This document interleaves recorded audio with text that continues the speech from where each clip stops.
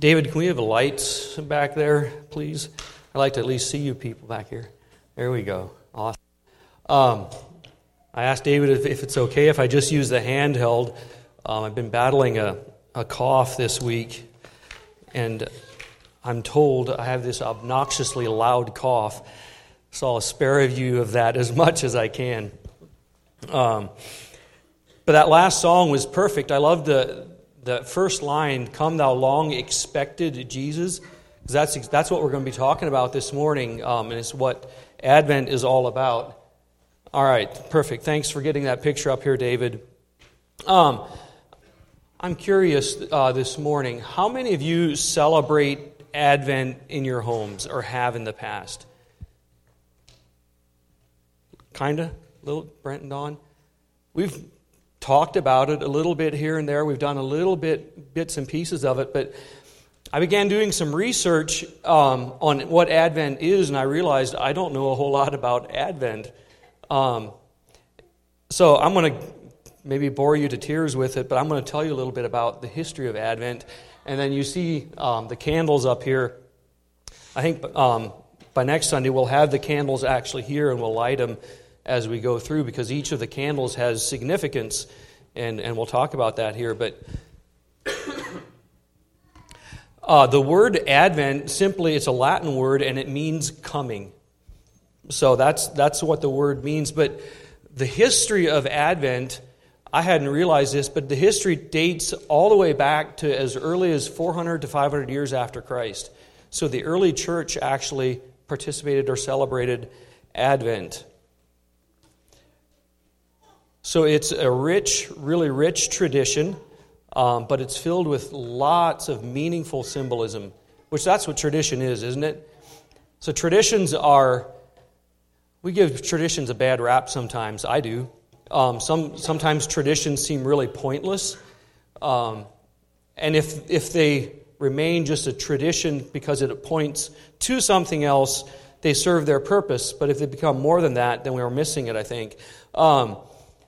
But Advent is simply a tradition. That's what it is. It's a way to remember and to reflect on the coming of Christ. So the Advent season focuses on remembering that first Christmas. It was all talking about pointing forward to the coming Christ, but it's also a time of anticipating and looking forward in expectation to the coming of Christ the second time, which I think we can kind of get lost in that a little bit sometimes. But Advent, how it has been celebrated, has really changed, just like any tradition. It's changed down through the years. Typically, the way it's celebrated now is the last 4 Sundays. So this is the first Sunday. There's today and then 3 more Sundays leading up to Christmas. So the last 4 Sundays leading up to Christmas is when Advent starts and when Advent is celebrated. And here's the part about Advent that I really like, probably because it's what I need. But it is an invitation to slow down. It's an invitation to slow down and reflect so that we don't get lost in the rush of the season. And so there's where some of the different ways that Advent is celebrated. Sometimes you can do it in your homes where you have a candle that you light every day. And it's simply, it gets us to slow down. Because sometimes, I don't have to tell you guys this, you know it. We get so busy this time of year. There's so much going on. But I think it's so important that we take the time to reflect. So, you see the 4 candles.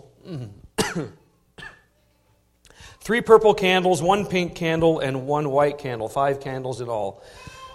So what is the purpose of those candles? And this strictly comes through liturgical calendars, liturgical meanings that are behind these colors. And you can dig into and discover what all the colors symbolize. But the first candle, and the one that we're going to be focusing on this morning, is called the prophet's candle, and it's one of the purple candles that's up here. And that candle symbolizes hope. And it's a hope, we'll talk about it, that is an expectant hope. The second candle next Sunday is also a purple candle. That's called the Bethlehem candle, and that one symbolizes faith. The third candle is the pink candle, And it's often called the shepherd's candle, and it symbolizes joy. The fourth candle is, again, a purple candle, the angel's candle, and it symbolizes peace. And so there you have the 4 Sundays that lead up to Christmas. And then the white candle, as you can imagine, is called Christ's candle, and that one's often lit on Christmas Eve or on Christmas Day. So today, in your mind at least, light that first candle, the prophet's candle, hope. It symbolizes hope. So what is hope? How do you define hope? Hope is something that we use in so many different ways. Sometimes it's a word we just kind of throw out there, and we use it just kind of flippantly. How many of you children hope that you get some certain gift this Christmas? Oh, I see hands up everywhere. There's something that you're really wanting. That's what you're hoping to get, right? I hope you get it too, by the way. That'd be really cool. But for you as adults, what are you hoping for? Are you hoping for a raise? This is just a weird thing, but one of the things I thought about for us is I hope our old Chrysler van makes it to 200,000 miles. I'm ready to have my hopes dashed, but I'm hoping for that. Me and that van have a history, by the way, so that's why I don't like it. Sometimes our hopes are dashed. That's just a reality of life sometimes. Sometimes you'll lose your job, your health, your car. And maybe instead of getting that really cool gift that you're hoping for, maybe you'll get colored pencils and you're going to be kind of bummed. Some of you might think that's cool. But I just want you to think about the different ways that we use hope, the different ways that we talk about hope, and how our hopes are dashed.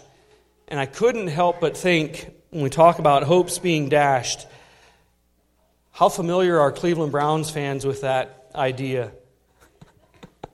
I see a hand right there. You had these high hopes going into this season especially, and man, they just burst your bubble right off the bat. Anyway, some of you still have hope that they'll pull something off and make it to the playoffs, but I don't know, your hopes might be dashed there as well. Anyway, so we use it in so many different ways, but I want you to think this morning about hope as not just this flippant or whimsical thing, that fantasy that you want, something you want.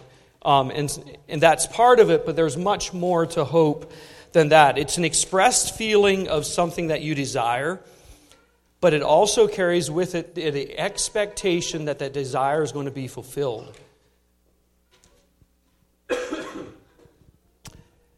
So as you think about hope, the one question that I kept coming back to, or kept coming to my mind, was, can you survive without hope? Can you make it in life without hope? When everything is stripped away and all hope is taken away from you, what do you have left? You're left with nothing. It sucks the life right out of you. So hope is such an important part of our lives. And this morning, as we'll turn to Isaiah here in a little bit. I was given Isaiah 40 for the text here. But there's 3 different aspects or ways I want us to look at hope. And the first one is this expectation of hope, because hope is more than just that wanting or that longing for something. It's an expectation. And we can be sure and confident in that expectation when our source of hope is in the right place. And then we have the outcome or the result of how hope affects our lives. So if you have your Bibles, turn to Isaiah 40. This is a very long chapter, and I'm going to read bits and pieces of it as we go through, because it's such a really rich passage. But I think it's worth noting that when you read Isaiah, it's a long book, 66 chapters, but right here in chapter 40, there's this sudden total shift. He makes a sharp right turn in his writing. The first 39 chapters of Isaiah, if you read those, there is lots of judgment. It's dark. It's really heavy. He's talking about the people being punished for all their sin. And he's even talking about how they're going to be going into exile, the Babylonian exile, when they were exiled for 70 years, completely wiped out and taken from their homes. And then he comes to chapter 40, and he writes chapters 40 to 66. They take a completely different tone almost. It's this comfort. It's this longing for God God wants his people to know that he's not forgotten them, that he's with them, that they have hope. And so it's this really beautiful picture of God being with his people, but it's much more than even being with his people in their present circumstance. He's pointing them forward to something that much better that's coming. That's the coming Messiah. And Isaiah is so full of that expectation, that looking forward to the coming Messiah. Isaiah 53, probably the most well-known one, how he talks about Jesus on the cross there in Isaiah 53. It shows up several times here in Isaiah chapter 40. As I read through chapter 40 here numerous times, I realized there's a lot of songs that are taken out of this chapter. I thought there's at least two that I know of, and I'm sure there's more. Part of Handel's Messiah is taken from Isaiah 40. So there's this really strong theme in chapter 40 and all through Isaiah that points us forward to something better. It's much more than what we're experiencing right now. So if you're in Isaiah chapter 40, I'm going to read the first 5 verses, and then we'll have a couple comments, and then we'll keep going, and I'll read some more of it then. But Isaiah 40, verses 1 through 5. Comfort, comfort my people, says your God. Speak tenderly to Jerusalem and cry to her, that her warfare is ended, that her iniquity is pardoned, that she has received from the Lord's hand double for all her sins. A voice cries, in the wilderness, prepare the way of the Lord, make straight in the desert a highway for our God. Every valley shall be lifted up, every mountain and hill shall be made low, and uneven ground shall become level, and the rough places a plain. And the glory of the Lord shall be revealed, and all flesh shall see it together, for the mouth of the Lord has spoken. When do you need hope in your life? When do you need it the most? How much do you need hope when everything is really going well? Things are running smoothly in your life. Feels like everything's falling into place. Do you need hope then? You do. You do. You still need hope. We always need hope. But maybe we're just not as aware of it. But when life starts coming apart at its seams, you realize how desperately you need something to hold on to, and that is hope. So think about who Isaiah is writing to here. So this is written, actually, the exile has not yet happened, but he's writing to the people as if they are in exile. So you can that's why he's writing. He's realizing that they're going to need something to hold on to, something to give them hope. So think about it. He begins with comfort. The people are in exile. They're needing hope. Their lives have been completely uprooted. Everything they had known is lost. Families are separated. They have no jobs. I had to think of the refugee camps. That's kind of what the children of Israel were feeling as they read this while they were in exile. And it's hard for me to even wrap my mind around what it must feel like for a refugee. We often think of them as just poor people, but you're talking doctors, nurses, people had jobs and businesses and were productive in society. And all of a sudden, all of that is stripped away. And so comfort is so incredibly important in that time.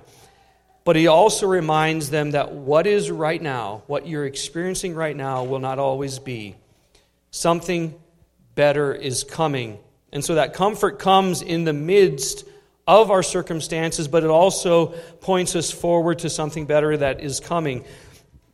So hope itself is not dependent on our circumstances. Our circumstances will dictate what we feel and how we maybe interact with hope. But our circumstances do not dictate whether we have hope or not. Hope needs to be present in the midst of our circumstances. It's something that is much deeper than the desire that we have for our situation to improve. So it's much more than just what you're in right now, wanting that to improve. Hope is more than a state of mind. Hope is a person. I want you to latch on to that. Hope is a person, and that's Jesus Christ. There's only one thing, one sure hope that you and I can have in our lives, and that is Jesus Christ, who becomes our source of hope. And that's why I think it's so important that we place our hope in so many different things in life. We're all probably good enough Christians where we think we don't. But how often do we place hope in the things around us, maybe even in the people around us, or we place hope in our circumstances, our jobs, whatever. We do that so quickly and so easily, and we're going to be let down every single time because there's nothing sure in that. But when our hope is in the right source, we find surety, we find confidence in hope. The middle section of chapter 40 here, I'm actually going to read it to you in the Message version. Because he just says it so well.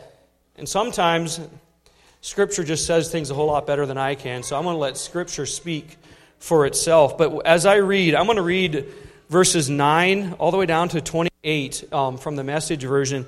And as I read this, I want you to be thinking about where you place your hope and what happens when you place your hope in the God that he's talking about. Because he talks about God as this big, majestic, powerful, incredible being, and yet there's this aspect that comes in that is so incredibly intimate with every little thing that you and I are feeling, and how intimate he longs to be with us as his people. So just listen as I read from the Message, and like I said, I'm going to read from verse 9 down to 28. Climb a high mountain, Zion. You're the preacher of good news. Raise your voice. Make it good and loud. You're the preacher of good news. Speak loud and clear. Don't be timid. Tell the cities of Judah, look, your God. Look at him. God, the Master, comes in power, ready to go into action. He is going to pay back his enemies and reward those who have loved him. Listen to this. This is probably one of my favorite verses in Scripture. Like a shepherd, he will care for his flock, gathering the lambs in his arms, hugging them as he carries them, leading the nursing ewes to good pasture. Who has scooped up the ocean in his 2 hands, or measured the sky between his thumbs and little finger? Who has put all the earth's dirt in one of his baskets, weighed each mountain and hill? Who could ever have told God what to do, or taught him his business? What expert would he have gone to for advice? What school would he attend to learn justice? What God do you suppose might have taught him what he knows? Show him how things work. Why, the nations are but a drop of bucket, a mere smudge on a window. Watch him sweep up the islands like so much dust off the floor. There aren't enough trees in Lebanon, nor enough animals in the vast forest to furnish the adequate fuel and offerings for his worship. All the nations add up to nothing before him. Less than nothing is more like it, a minus. So who even comes close to being like God? To whom or what can you compare him? Some no God idol? Ridiculous. It's made in a workshop, cast in bronze, given a thin veneer of gold, and draped with a silver filigree. Or perhaps someone will select a fine wood, olive wood, say, that won't rot. They hire a wood carver to make it a no God, giving special care to its base so it won't tip over. Have you not been paying attention? Have you not been listening? Haven't you heard these stories all your life? Don't you understand the foundation of all things? God sits high above the round ball of earth. The people look like mere ants. He stretches out the skies like a canvas, yes, like a tent canvas to live under. He ignores what all the princes say and do. The rulers of the earth count for nothing. Princes and rulers don't amount to much. Like seeds barely rooted, just sprouted, they shrivel when God blows on them. Like flecks of chaff, they are gone with the wind. So, who is like me? Who holds a candle to me, says the Holy? Look at the night skies. Who do you think made all of this? Who marches his army of stars out each night, counts them off, and calls them each by name? So magnificent, so powerful, and never overlooks a single one. Why would you complain, O Jacob, or whine, Israel, saying, God has lost track of me. He doesn't care what happens to me. Don't you know anything? Haven't you been listening? God doesn't come and go. God lasts. He's creator of all you see or imagine. He doesn't get tired. He doesn't pause to catch his breath. And he knows everything inside and out. When your source of hope is settled in that, you can be sure there's nothing that will ever waver that. Jesus Christ is the same yesterday, today, forever. And when our hope is firmly settled in him, we will not be failed. It's not going to let us down. And if you jump forward or to the end of the chapter, these incredibly familiar verses, verses 29 to 31. I'm just going to read them real quick. He gives power to the faint, and to him has no might he increases strength. Even youths shall faint and be weary, and young men shall fall exhausted. But they who wait for the Lord shall renew their strength. They shall mount up with wings like eagles. They shall run and not be weary. They shall walk and not faint. So God comforts his people.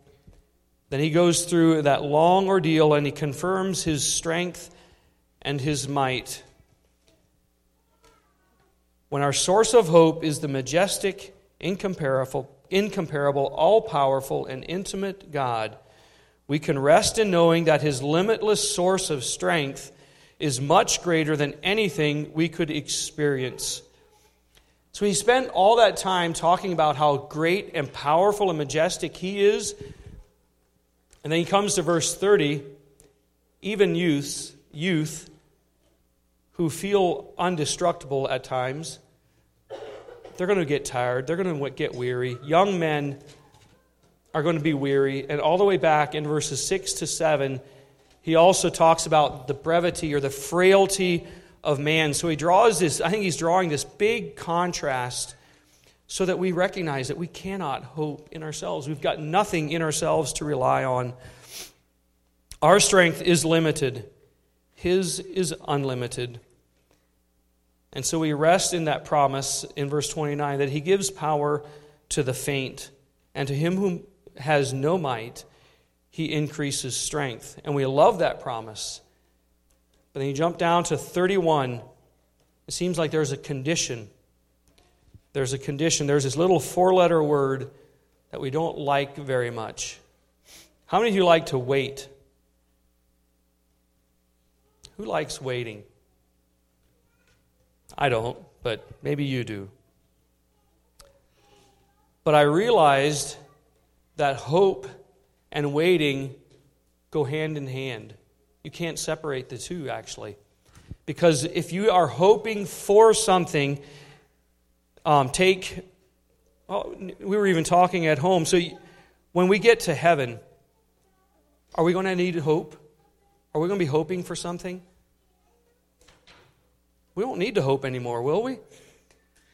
But until we get to heaven, we have to wait till Jesus comes back. But we hope with confident expectation that he's coming. And the two, actually, the words are almost the exact same. They almost mean the exact same thing. So what you hope for, what you're confidently expecting, actually requires waiting. And waiting is not sitting around doing nothing, okay? We often think about waiting that way. But it's a walking forward with confident expectation that God will supply the strength needed for the journey ahead. It has the same idea as hope. One of the definitions for the word wait that I found, and how it's used in most times in Scripture, listen carefully as this is kind of hard to understand, but listen to it. It's really, really good. The most important and frequent use of the word wait, however, is to define the attitude of a soul towards God. It implies the listening ear and a heart responsive to the wooing of God, a concentration of the spiritual faculties upon heavenly things, the patience of faith. It describes an eager anticipation and yearning for the revelation of truth and love as it is in the Father.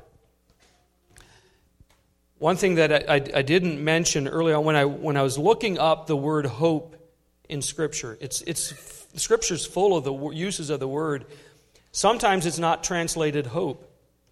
I was struck with it because in Psalms, some of the Psalms use it differently. Psalm 40, it's the exact same word, but it uses the word trust instead of hope. Psalm 65 was another one.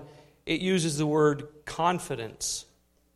So there's where you get that idea that hope is not just this whimsical feeling that's flittering away and at any given moment.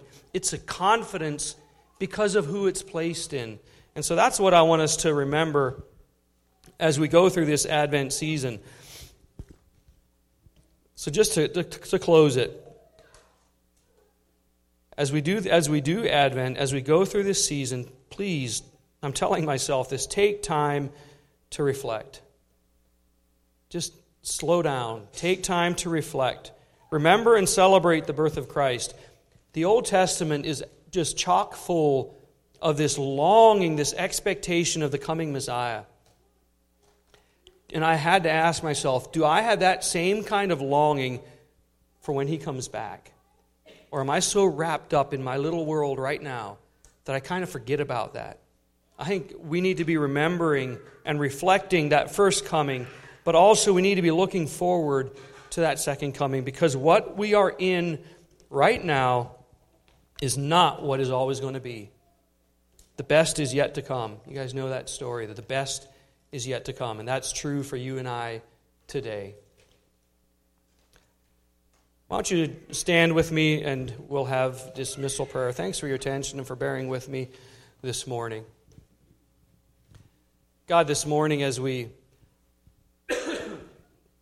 look at your word, God, thank you so much for who you are, and that we can build and rest and hope in you, and we can be confident because of who you are. Your character, your love, who you are will never ever change, and we can just be sure in that. We can rest in that.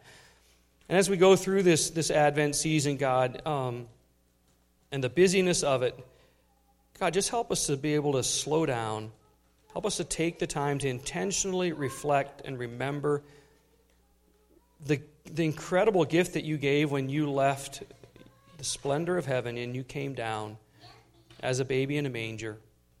But also help us to look forward to anticipation when you come again in majesty and power and might, and we can go and be with you forever, because the best is yet to come. In your name we pray. Amen. You're dismissed.